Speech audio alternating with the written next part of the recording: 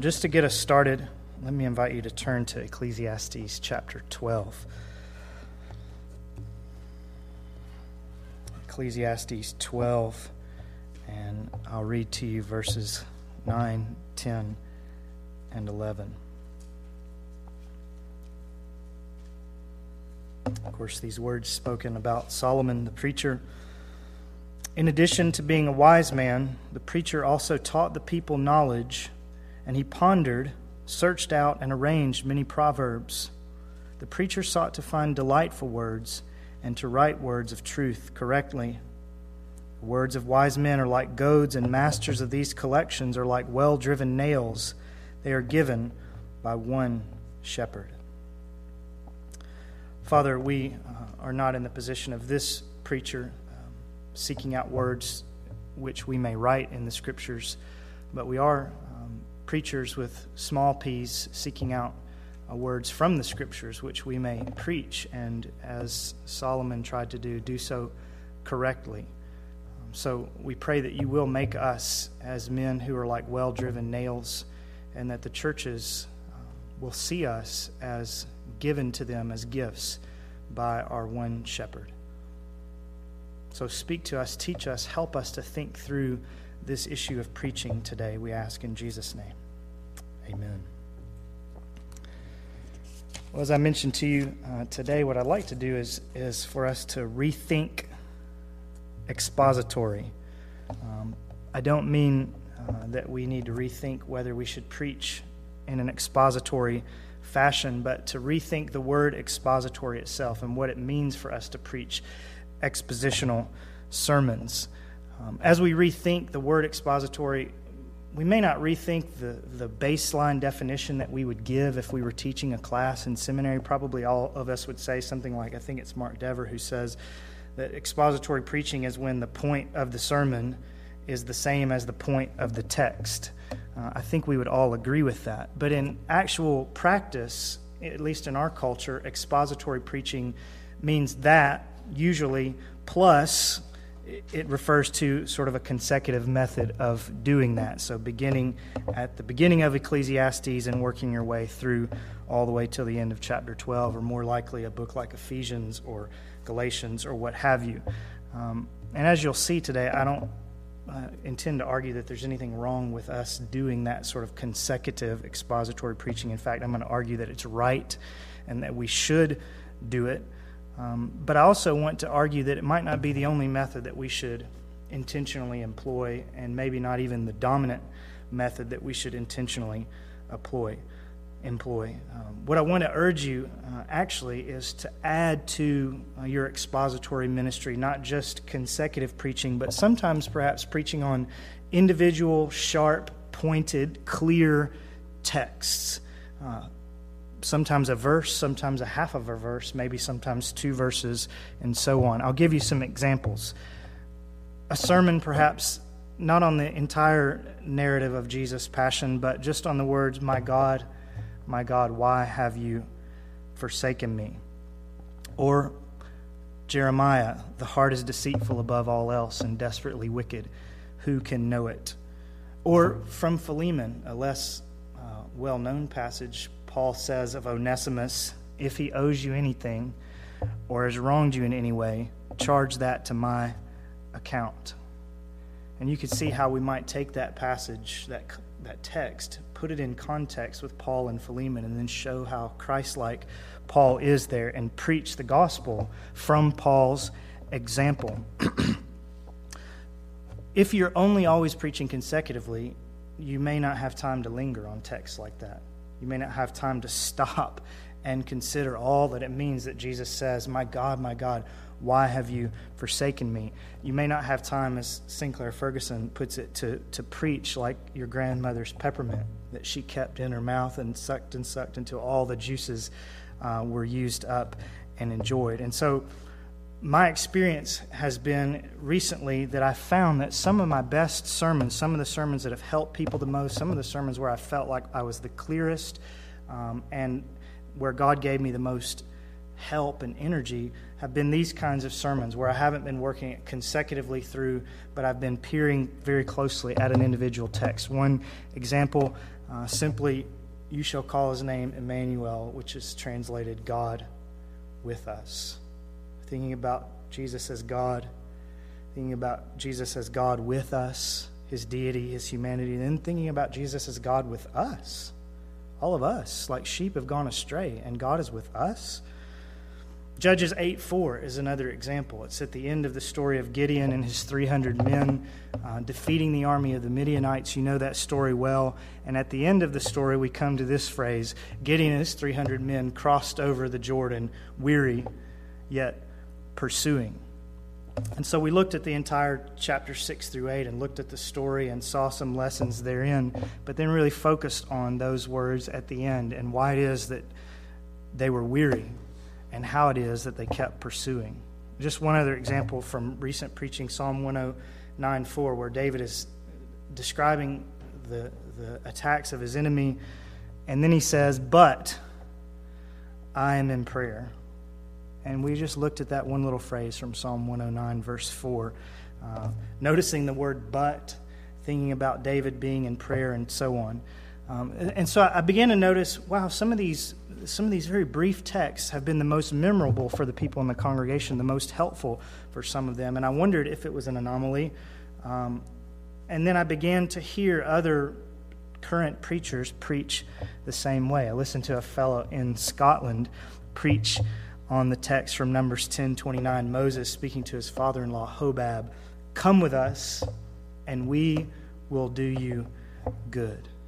For the Lord has commanded blessing on Israel." And he put the text in context and talked about all the good that would come to Hobab if he went with Moses. And then he applied it to us. Shouldn't we be able to say this as a church, as individual Christians, to our neighbors? And he applied it evangelistically to people in the congregation that morning. Another example, 2 sermons by a fellow named Ian D. Campbell. I'm going to mention him a few times, that he preached at a conference, both of them with the same title, "And Their Eyes Were Opened." One from Genesis 3 and the other from Luke 24. And you could see how that might be a powerful set of 2 sermons, to see all that happened, all that it meant for their eyes to be opened because of sin, and then all that it meant for those men's eyes to be opened on the road that day because of the work of grace in their heart. These kinds of things have struck me as I've heard others preaching or read about their sermons. Another example I heard was Ecclesiastes 7:8, "The end of a matter is better than its beginning," which unfolded a whole sermon on how grace grows in the life of a believer. And of course, Spurgeon's the classic example of this, right? Taking an individual text, setting it in the context, although he's not always the best example of setting it in the context, but then preaching masterfully one text. And so as I looked at my own experience and these examples, I began to ask myself, why have I been so helped by these kinds of sermons? And can I employ this as a strategy? Some of these individual sermons that I've done have just been kind of, I'm in between series, I don't know what to preach next. Here's a verse that struck me this week. Let me preach this. But I began to ask, should I perhaps employ this not only as a stopgap, but as a strategy from time to time? And I've determined in recent weeks and months that I ought to consider doing that, and I've begun to do that on some levels. And so I want to bring what I'm learning for your consideration along these lines. Let me give you some clarifications about what I'm not saying, though, before I give you the rest of what I want to say. First of all, I'm not urging this strategy in place of expository preaching. I'm urging this strategy of taking a text like, my God, why have you forsaken me?" as a form of expository preaching. Not pulling the text out of context, but looking at the text in context, perhaps spending some time at the beginning, setting it in its context, and then zooming in close once the people see where we are in the Scriptures. So I'm not urging that we set aside an expository method. I'm saying that this is a form of it. And the same thing would be true if you were preaching that text in Philemon that I gave you, or Jeremiah 17:9, or Judges 8:4. You always want to put the text in context. I'm not arguing against that. I'm also not urging this strategy in place of consecutive preaching. I'm urging it alongside consecutive preaching. As I said, I think it's right that we preach through books, especially since people in our culture are so biblically illiterate. Even a lot of people in the pews, they don't know what's going on in the book of Judges or in the book of Ezra or in the book of Ephesians. And so it's good for us to go straight through books, and I'm not arguing against that. For instance, right now on the Sunday mornings, I've been preaching a few of these individual type sermons. I just preached 2 Samuel 14:14, where the widow comes to David when there's the difficulty with Absalom being banished, and she says to him, "The Lord plans ways so that the banished one will not be cast out from him." And I preached that on Sunday morning, but on Wednesdays I'm going straight through the book of Revelation. A little bit crazy, but that's what I have going on. And so I'm just urging you that both of these, I think, can be employed side by side. In fact, in olden times, particularly in Britain, this was the practice. One sermon would be what they called the sermon, and the other would be a lecture. They were both what we would call sermons, but one of them would be consecutive through a book or through maybe the catechism, and then the other would be these individual pointed texts. And Lloyd Jones did this as well. We're familiar with his Romans and Ephesians. That's how we know him today. But most of his preaching was of the kind that I'm speaking about today, where he was taking individual texts and preaching them in context to his congregation. And so often he might have Ephesians going on Sunday mornings, and then he would have these individual texts on Sunday nights. And their culture, you may know, was flip-flop. Sunday nights was when you would have the large crowds and the guests, and so on.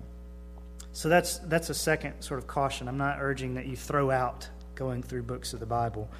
And then the third caution is just that we know ourselves. As I work through what I'm going to present to you, you have to think to yourself, can I do this?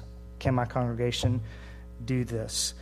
So don't just take my word for it. I'm just giving you, I hope, some urging to consider these things. Now, I want to give you three sort of big headings now. One, I want to give you 10 reasons why you should try this out. 10 reasons. Secondly, I'm going to give you some cautions, some ways that you may fall foul if you preach this way and are not careful. And then thirdly, I want to give you what I'll call a way forward. If what I say today appeals to you or makes sense to you and you're thinking, how do we put this into practice or at least try it out, I'll give you some ways that I think may be helpful to you. So first, 10 reasons why I think this sort of preaching that I'm speaking about we ought to at least consider it. First is simply historical precedent. I mentioned to you already, Spurgeon always only ever preached this way. Not the greatest example, as I said, always of doing his exegesis well, and yet all of us, I think, have benefited from Spurgeon. I mentioned Lloyd Jones as well. Most of his preaching was done in this fashion. Men like Robert Murray McShane, Kenneth McRae, some of you have heard of. Ian Murray's edited his diaries, and so on. And of course, we can bring in Calvin on the other side of the argument, right? Or John MacArthur on the other side of the argument. And so, again, what I'm arguing is not that Calvin and MacArthur are wrong, or that Calvin and MacArthur should only be followed, or these other guys are wrong or should only be followed. I'm just saying, if we have Spurgeon and Calvin, if we have Lloyd Jones and MacArthur, maybe we can learn from both kinds of preaching and even practice both kinds of preaching. That's one reason. A second reason why I think this can be helpful to us is variety. Some of us, frankly, may not realize that we're boring our people by beginning each sermon by saying, now, picking up where we left off last week. We like the story of Calvin doing that when he came back from Geneva, but we're not Calvin. And so let me give you just a couple quotes in this regard. First of all, the fellow Ian D. Campbell that I mentioned says this: as evangelical heralds of God's trumpet, we believe in giving no uncertain sound, but maybe sometimes the trumpet could be more effective if the tune was more varied. Might there be some added benefit for our congregations if they came to church next Sunday wondering in which part of the fields of their Redeemer they might be gleaning? And I think that's true. I think there's some benefit to people saying, we're gleaning in the fields of Ruth and Boaz today, or we're gleaning in the fields of the book of Luke today. Spurgeon speaks along the same lines in his book, Lectures to My Students. Let me read to you what he says. I'm obliged to owe a great deal of my strength to variety rather than profundity. It is questionable whether the great majority of list preachers, consecutive preachers in other words, had not far better burned their programs if they would succeed. I have a very lively, or rather a very deadly, recollection of a certain series of discourses on the Hebrews which made a deep impression on my mind of the most undesirable kind. I wished frequently that the Hebrews had kept the epistle to themselves, for it sadly bored one poor Gentile lad. By the time the 7th or 8th discourse had been delivered, only the very good people could stand it. These, of course, declared that they never heard more valuable expositions, but to those of a more carnal judgment, it appeared that each sermon increased in dullness. Paul, in that epistle, exhorts us to suffer the word of exhortation, and we did so. Are all courses of sermons like this? Perhaps not, and yet I fear the exceptions are few, for it is even said of that wonderful expositor Joseph Carroll that he commenced his famous lectures upon Job with 800 hearers and closed the book with only 8. A prophetic preacher enlarged so much upon the little horn of Daniel that one Sabbath morning he had but 7 hearers remaining. They doubtless thought it strange that a harp of 1,000 strings should play one tune so long. Spurgeon probably overstates it there a little bit, but I think you get his drift. Variety can be helpful to our people. Thirdly, simplicity. Simplicity. Sometimes in consecutive preaching, I find this to be true of myself. You can judge your own preaching. But sometimes when we're doing consecutive preaching, we find ourselves obliged to bite off more than we can chew. We don't want to linger in the book of Ezra for 30 weeks. And so we move quickly, which is helpful. But we also feel in consecutive preaching duty-bound to make sure that we hit everything important that's there. And sometimes that can leave us giving people way too much food. Or even if they're able to handle it all in that moment, they're not perhaps able to take it all home because there's so much that's there on the table. And yet, as I say, we don't want to slow down and preach in the book of Job for 2 years, as perhaps this Mr. Carroll did. So I'm suggesting to you that sometimes if we vary our method a little bit and preach some individual sermons, that we may actually be more simple, easy for our people to follow. Fourthly, I think this kind of preaching can allow us, it's not the only method of allowing us, but it can allow us perhaps to be led by the Spirit more than we may be prone to do. We're planners, that's our culture. But again, let me read to you from Spurgeon. Again, Spurgeon overstates things, I'll tell you that up front, but I think what he says here is helpful.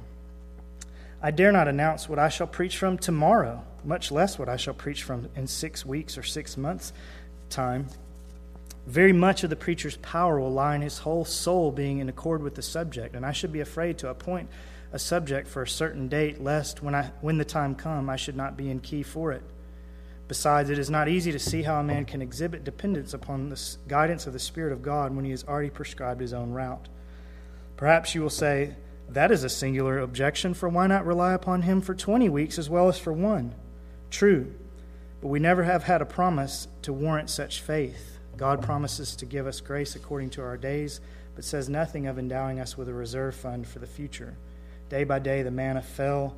Oh, to learn this lesson well. Even so will our sermons come to us, fresh from heaven, when required. Again, an overstatement. You may have a plan for preaching, and God may intervene and change it. And if you're willing for that, then I think that's right and biblical. But again, you get the point. Sometimes allowing God to burden you on the week of the preaching can be very powerful because the message is preached into your own heart.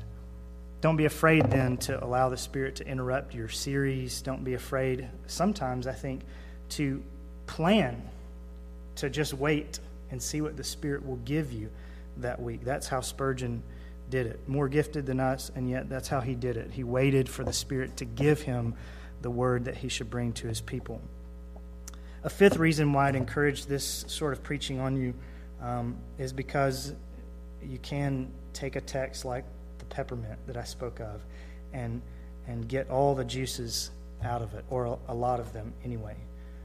I'll give you a couple of examples. I told you this past weekend from 2 Samuel 14:14. God plans ways so that the banished one will not be cast out from him. And it's a great gospel text, but if I had just been preaching consecutively through 2 Samuel and needing to hurry on to the next portions or cover the previous portions at length, I would never have been able to linger there. And my people may have missed a great blessing from that. Another example, in the negative sense, I heard a young fellow in a sermon class give a brief sermon on 2 Corinthians 5, that whole passage about reconciliation, and then Paul saying we are in the ministry of reconciliation, and then of course it closes with that great text that God made him who knew no sin to become sin on our behalf so that we might become the righteousness of God in him. And the fellow was so eager to make sure that he covered everything in the context of reconciliation and that he kept everything sort of in place and gave proper balance to every portion of the passage that he gave very short shrift to that key verse of the Scriptures, one of the best verses in the Bible, and didn't really preach the gospel at all from it. He presented that verse simply as a part of the overall context and sort of Paul giving an example of reconciliation, which is true. But man, what an opportunity missed, because I think he felt duty-bound to cover everything with equal weight. And we can avoid that if we sometimes, not always, but sometimes preach just 2 Corinthians 5:21. Spend 5 minutes explaining the chapter and the context, but then say, now, Paul gives this great example of reconciliation. Let's look at it.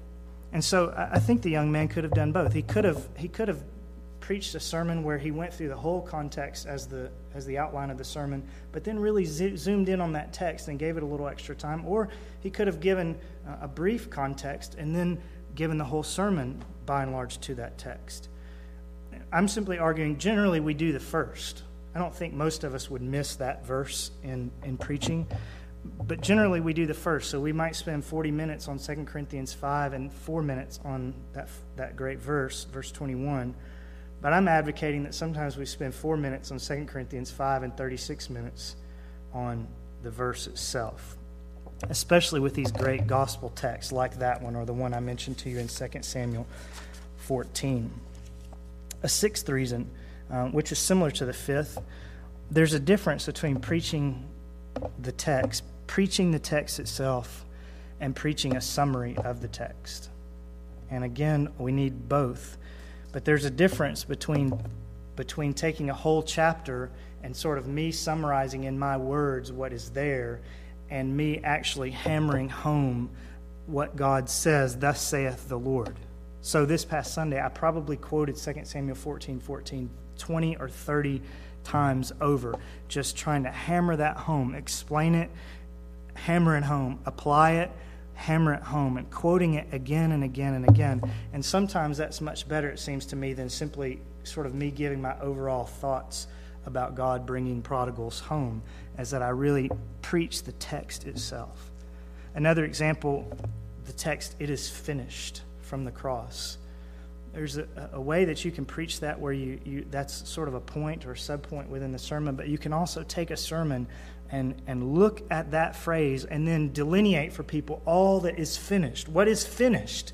Because Jesus breathed his last. And you can work your way through and explain to them what's finished and then say, it is finished, and just drill that text in their minds. And again, I'll give you an example from Spurgeon. You know the text under which he was converted. Look unto me, all you ends of the earth, and be saved, for I am God and there is no other. And you remember the story. Spurgeon sort of pokes fun at the lay preacher for being so stupid that all he could do was say that text over and over again. Look unto me, you in the balcony, look unto me, you old people, look unto me. But you know what? Spurgeon was converted by that text, wasn't he? And Spurgeon never forgot the text by which he was converted. Some people say, boy, I remember I was converted that night when so-and-so was preaching. I don't even really remember what the sermon was about, but God saved me. And that's wonderful. Nothing wrong with that. But isn't it amazing that this man who all he knew was to just keep saying what the Bible said, and God used it powerfully. And also along these lines, isn't it true, brothers, that when we visit people in the hospital, when we find ourselves by the graveside, when we find people in times of difficulty, isn't it often that there's an individual text that they're clinging to that's so helpful to them? It's usually that they're clinging to, let's say, Romans 8:32, not that they're clinging to Paul's whole argument between chapter 6 and 8 of Romans, right? They need to do both, but there's something about these powerful texts that people instinctively for generations have clung to, and I think it's helpful if we preach them to them often. Seventh, I think this kind of preaching, this one you may have questions about later, but I think this kind of preaching, varied from different places of the Scripture, these sharp-pointed texts, can actually help us, alongside our consecutive preaching, to preach the whole counsel of God. This is an argument that's sometimes used against this method of preaching. If you just preach here and there and everywhere, how are you going to preach the whole counsel of God? And it's true that if you pull various texts, you can get on soapboxes, you can stay on the same topics all the time, and I'll mention these kinds of things when we come to the cautions. But I want to suggest to you that if you only ever preach the other way, if you only ever preach consecutively, there's lots of stuff you'll never get to either. You will never preach Jeremiah 17:9, most of you, the heart is deceitful above all else and desperately wicked, if you're only preaching consecutively, unless you're going to preach the whole book of Jeremiah, right? I haven't gotten there yet. Isaiah 55:1, ho, everyone who thirsts, come to the waters, and so on. Are you going to preach through Isaiah consecutively, or are you going to sometimes go, boy, that's a great text? I'll give you another one, a little less known. You probably will recognize it, but let me turn back to the book of Job. You can turn there if you want, or just listen. Job 34:14 and 15. These are the words of Elihu, the young man who came at the end of the book. If he should determine to do so, if he should gather to himself his spirit and his breath, all flesh would perish together, and man would return to dust. Isn't that a great summary of the upholding providence of God? But we will never preach that text if we're only preaching consecutively, unless we're going very slowly through the book of Job. Another example, Lamentations 3, great is thy faithfulness, that famous passage that we sing more than we read.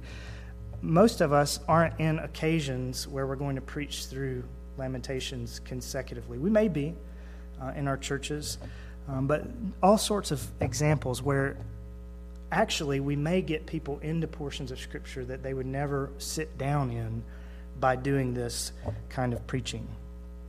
Eighthly, this kind of preaching, I think, strikes and sticks.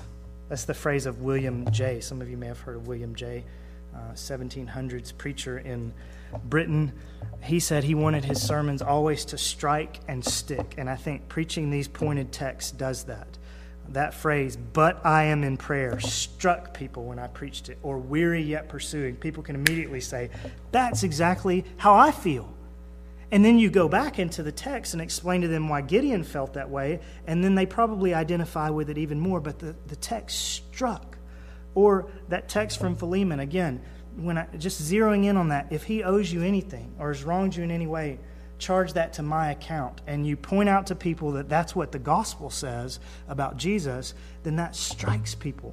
They remember that. And not only do these kinds of texts strike, but they stick. I can promise you that I preached that Judges 8:4, weary yet pursuing, I think 3 Sundays ago. I can promise you that most of the people don't remember much of what I said, but they remember that verse, really that phrase, and therefore they remember the story of Gideon, and they remember how it was that they perhaps felt weary and how God encouraged them to keep pursuing. And that's what I want them to take from the sermon. I want them to take from the sermon what it is that God was speaking to them and encouraging them and helping them that day.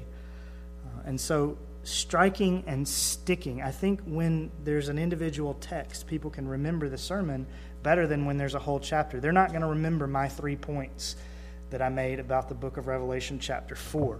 It's okay I still need to work through those 3 points in that case, but they will remember an individual text that I preach often. The Word of God is much more powerful than my word. Ninthly, just 2 more reasons to attempt this. I think this kind of preaching encourages us to preach with passion. With passion. Because you can hover over a text and not feel like you have to hurry on. And that's when passion comes out, isn't it? If you feel like you have to hurry to the 3rd point, you cannot sometimes allow the Spirit to get hold of you so that you begin really to rise to the occasion. But if you give yourself 40 minutes to treat 2 Corinthians 5:21, then you give room for the Spirit to really carry you away, as it were. I don't mean that in any sort of odd way. I just mean the Spirit really coming and giving you unction because you're not in a hurry to get to the next thing. And I think this kind of unction, this sort of passion, is essential to real preaching, not just teaching. And that brings me to the 10th point, which is really kind of a subset of this 9th one. This kind of preaching, the Spurgeon kind of preaching from these sharp pointed texts, I think highlights some of the differences between preaching and teaching. We can debate this when I finish, I suppose, but I believe that there's a real difference between preaching and teaching. Teaching, I think, primarily instructs the mind and gives you content which the Spirit will later use, of course, to preach to you in your own individual contexts. But preaching strikes the conscience right now. Preaching is designed to move the will. Preaching is designed to move the affections. And Christians need both. They need both. And all good teaching ought to have some element of preaching in it, right? Our Sunday school teachers ought to be urging people to believe or urging them to repent or whatever it may be. And all good preaching has a lot of teaching in it, right? If we're just standing up and excited, but we're not giving people the content of the Bible, it's not preaching. It's not expository preaching. It's not really preaching at all. It's just us ranting. So they overlap, but they're not quite the same, I don't believe. And one of my fears for many men is that when we only always go consecutively through books of the Bible, we run the risk of turning preaching into simply a running commentary on the text. And helpful as that may be, and though that may need to happen in context within the congregation, it's not the same as preaching. It's not what Spurgeon did. It's not what Lloyd Jones did. For instance, with Lloyd Jones, I heard a story of a young couple that went to hear him preach on the destruction of Dagon, when Dagon fell down before the ark of God.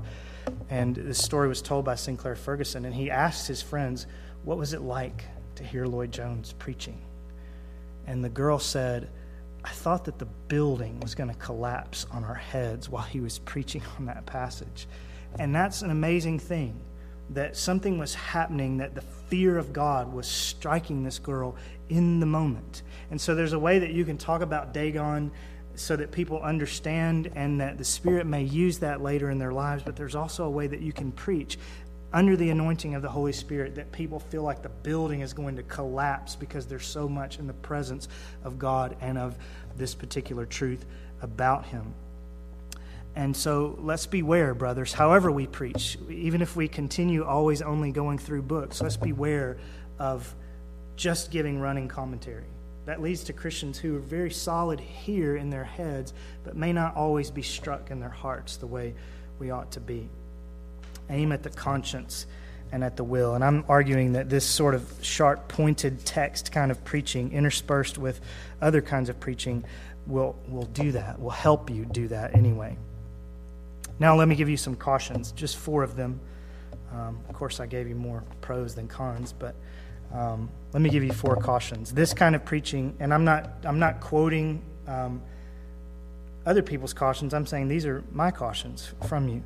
This kind of preaching from text to text can lead to the mishandling of the text very easily. You can proof text very easily if you preach this way. You can engage in eisegesis very easily if you preach this way. So we must be careful to preach the text within the context and not simply to pull out a verse and make it say what we want it to say, or just give to the wind the context.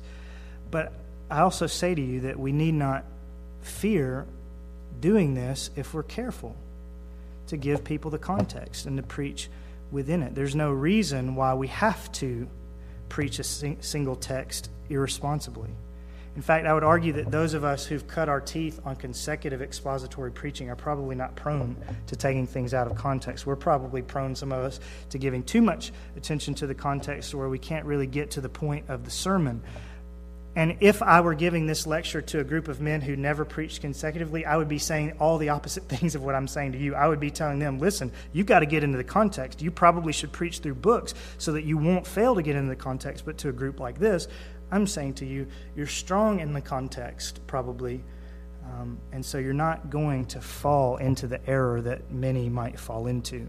But that is one caution. A second caution is that this kind of preaching can, contrary to what I said earlier, it can lead to an imbalanced diet. It can lead to you not preaching the whole counsel of God. If you always go to texts that are hobby horses, if you always go to texts in the same genre, that can happen to you. Also, if you only preach this way and don't also go through books alongside, you will, as Mark Dever points out, I think in his 9 Marks book, you'll never preach difficult texts, right? No one is going to say, boy, I really feel led this week to preach on now baptism saves you, right? You're going to come across that text and deal with it because you're preaching through Peter, or the text that Justin mentioned earlier from 1 Timothy, this difficult text about the will of God and the salvation of men. You may not just pull that text out and preach it when you realize all the difficulties that are there, but if you're preaching through 1 Timothy as Justin is, you'll get there. So again, I'm arguing, don't take what I'm saying and do it wholesale. I'm arguing for a mixture. A third caution, preaching in the way that I'm suggesting, preaching in the way that Spurgeon did, does not teach people to read their Bibles for themselves nearly so well as consecutive preaching does. I think we would all agree with this. If you're preaching through 1 Peter and you're working through consecutively, people are going to learn how the message of 1 Peter flows, and they're also going to learn how to read the epistles. And that won't happen quite the same as if you just preach earnestly desire the pure milk of the Word of God. And so, again, you need both. And you do need both because our culture is so biblically illiterate. Spurgeon sometimes gives a context of the verse that he's preaching, perhaps, and he doesn't need to go into the detail that you and I need to go into, because even in the downgrading days that he lived in, people knew the stories of the Bible that they don't know now. And so you need balance between both types of preaching. But let me also say, alongside this caution, that this kind of preaching won't teach people to read their Bibles like consecutive preaching will, but that's not the primary function of your preaching. That's not the primary function of your pulpit ministry, is teaching people how to read the Bible. The primary function of your pulpit ministry is to strike their conscience and their will and their affections with the truth. And there are other ways coming alongside your preaching that you should be teaching people how to read the Bible, not just from the pulpit, but in many other ways. That's why we're called as pastors, not just as preachers. And so don't allow this one deficiency of this kind of preaching to make you think that it's bunk. There are other ways that we must be teaching people to read the Scriptures. A final caution, and then later you can add many more, I'm sure. But this kind of preaching can lead the pastor searching for a text at 10 o'clock on Saturday night, right? And I'll give you some remedies to that in the next section. Finally, let me give you a way forward, just quickly. Suppose you're convinced, or at least curious, saying, Spurgeon, Lloyd Jones, McCheyne, and so on, maybe I want to try this out, or maybe I at least want to probe a little bit further. What should I do? Well, the first thing I would urge is that you listen to others who do it well. Either listen to them by reading them or listen to them by listening on the internet. Spurgeon's a great place to start. I think just seeing how he handled texts and how he got to the gospel. Lloyd Jones, you can look at his Romans and Ephesians, but then you can look at Old Testament evangelistic sermons, which I have here, which are just select texts that he preached on Sunday nights in his congregation evangelistically. And there's some great examples in here. He's got one on Naaman, the leper, and the parallels between Naaman and the gospel and so on. A couple of contemporary guys, I mentioned one already, Ian D. Campbell. You can find him on sermonaudio.net, and I can give you his name again later. But just excellent at this kind of preaching. He doesn't only do this kind of preaching, but excellent at it. And another fellow, Callum Ian McLeod, the fellow that I mentioned preached on Hobab and Moses, come with us and we will do you good. He is excellent at this kind of preaching. Also, you listen to those who do it well, but also listen to those who are learning how to do it, which is what I'm trying to do. So if you want to go online at our website and listen to some of the sermons that I've told you I've tried to preach recently, you may listen and go, boy, I'm not ever going to try what he's trying to do because it's a complete failure, even after all that he said. But you may listen and go, okay, I see what he's trying to do. I see how it connects with what he said, and maybe it helps you to think through those things. Also, just along similar lines, read Spurgeon's lectures to my students, and particularly the lecture on the choice of a text. Probably you men have read this lecture before, but it's an excellent lecture on why he preached the way that he preached. That's one thing. Listen to others who do it well, and even others who are trying to learn how to do it, perhaps. Secondly, try it out yourself. I'm not saying wholesale commit to this today, beginning this weekend, but maybe go a few weeks, 2 or 3 weeks, and just see what the Lord will give you in your own personal reading that will strike you, that you can prepare for your congregation and see how they respond, and see if your gifts fit with what I'm describing. You may find that you're just not able to do it, that it gets you all in fits, but just try it out, I would say. And let's say you try it out and it works. Wow, God helped me. This was so clear. I feel like there was power. I feel like people responded well to this. How do you incorporate this into a method that you employ on a regular basis? Well, as I said, the third sort of way forward is don't give up on consecutive preaching. Mix this in. But then fourthly, what I'd encourage you to do is, as you look for individual texts, look for what field that you're going to reap from. You can use individual texts, as I said, or you could possibly also do series of texts, like the 7 sayings of Jesus from the cross, or like the I am sayings in the book of John, or I just did a series on some of God's self-descriptions in the book of Isaiah. So you could do something like that as well, where you take these key texts and you work your way through context, but the force of the sermon is on the sharp-pointed text itself. And that's an advantage, actually, if you're worried that you'll be scrambling on Saturday night. But if you're not doing a series, let me give you a fifth way forward, a way to find these texts. Just read the Bible. I know that sounds oversimple, but read the Bible and then do this. Be willing sometimes as you're in your own private reading to let the Lord change your sermon for this Sunday. Say your next text, for me it's Revelation 5 tomorrow night here in our congregation. But say that I'm reading tomorrow morning and there's a text that just nails me, and I say, the Lord has given me the burden of the Lord.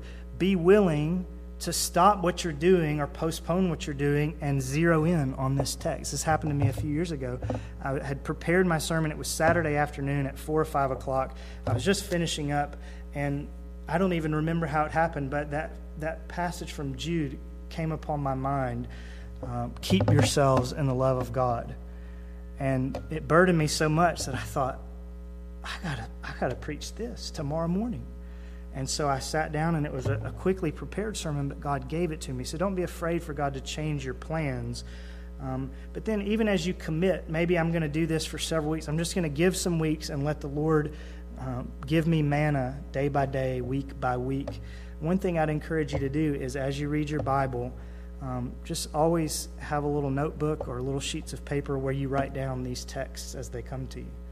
Because you may say, I'm not going to preach that this week, but let me write this down because this is powerful and I want to come back to this. And maybe on one of those weeks where I'm waiting for the Lord to show me I can come back to this, and that burden will hit me again. I'll show you how I do it. I just have little sheets of paper where I write down the text.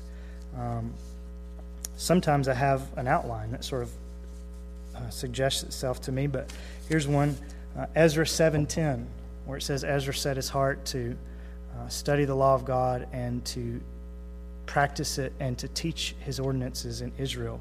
And there's a text that struck me in 3 points. He set his heart to study, to practice, and to teach. And so someday, Lord willing, I'll pull that out and use it. And so I just keep these little sheets of paper, and you could do the same. And so if I find myself one week not knowing what is next, I have 5 or 6 passages that the Lord has already burdened me with that I can pull out and use.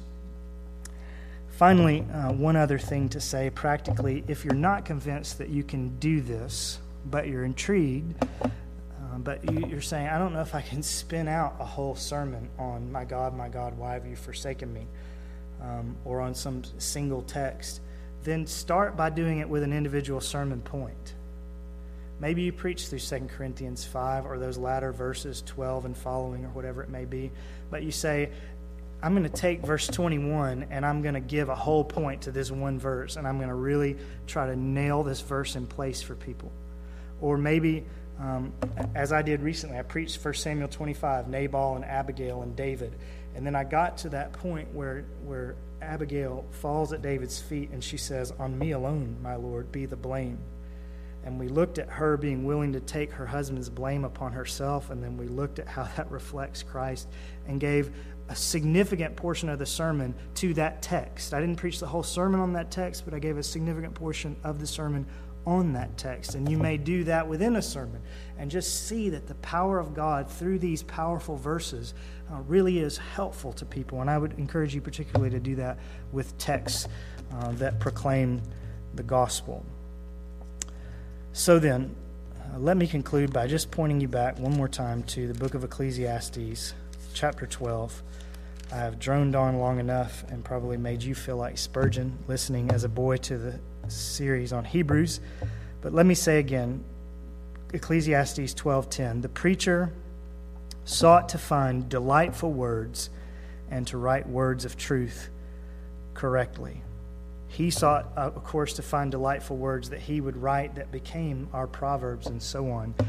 But we are doing the same thing as we preach week to week. We are seeking to find what God would have for his people from the words, the delightful words that are already written, and then to do it correctly.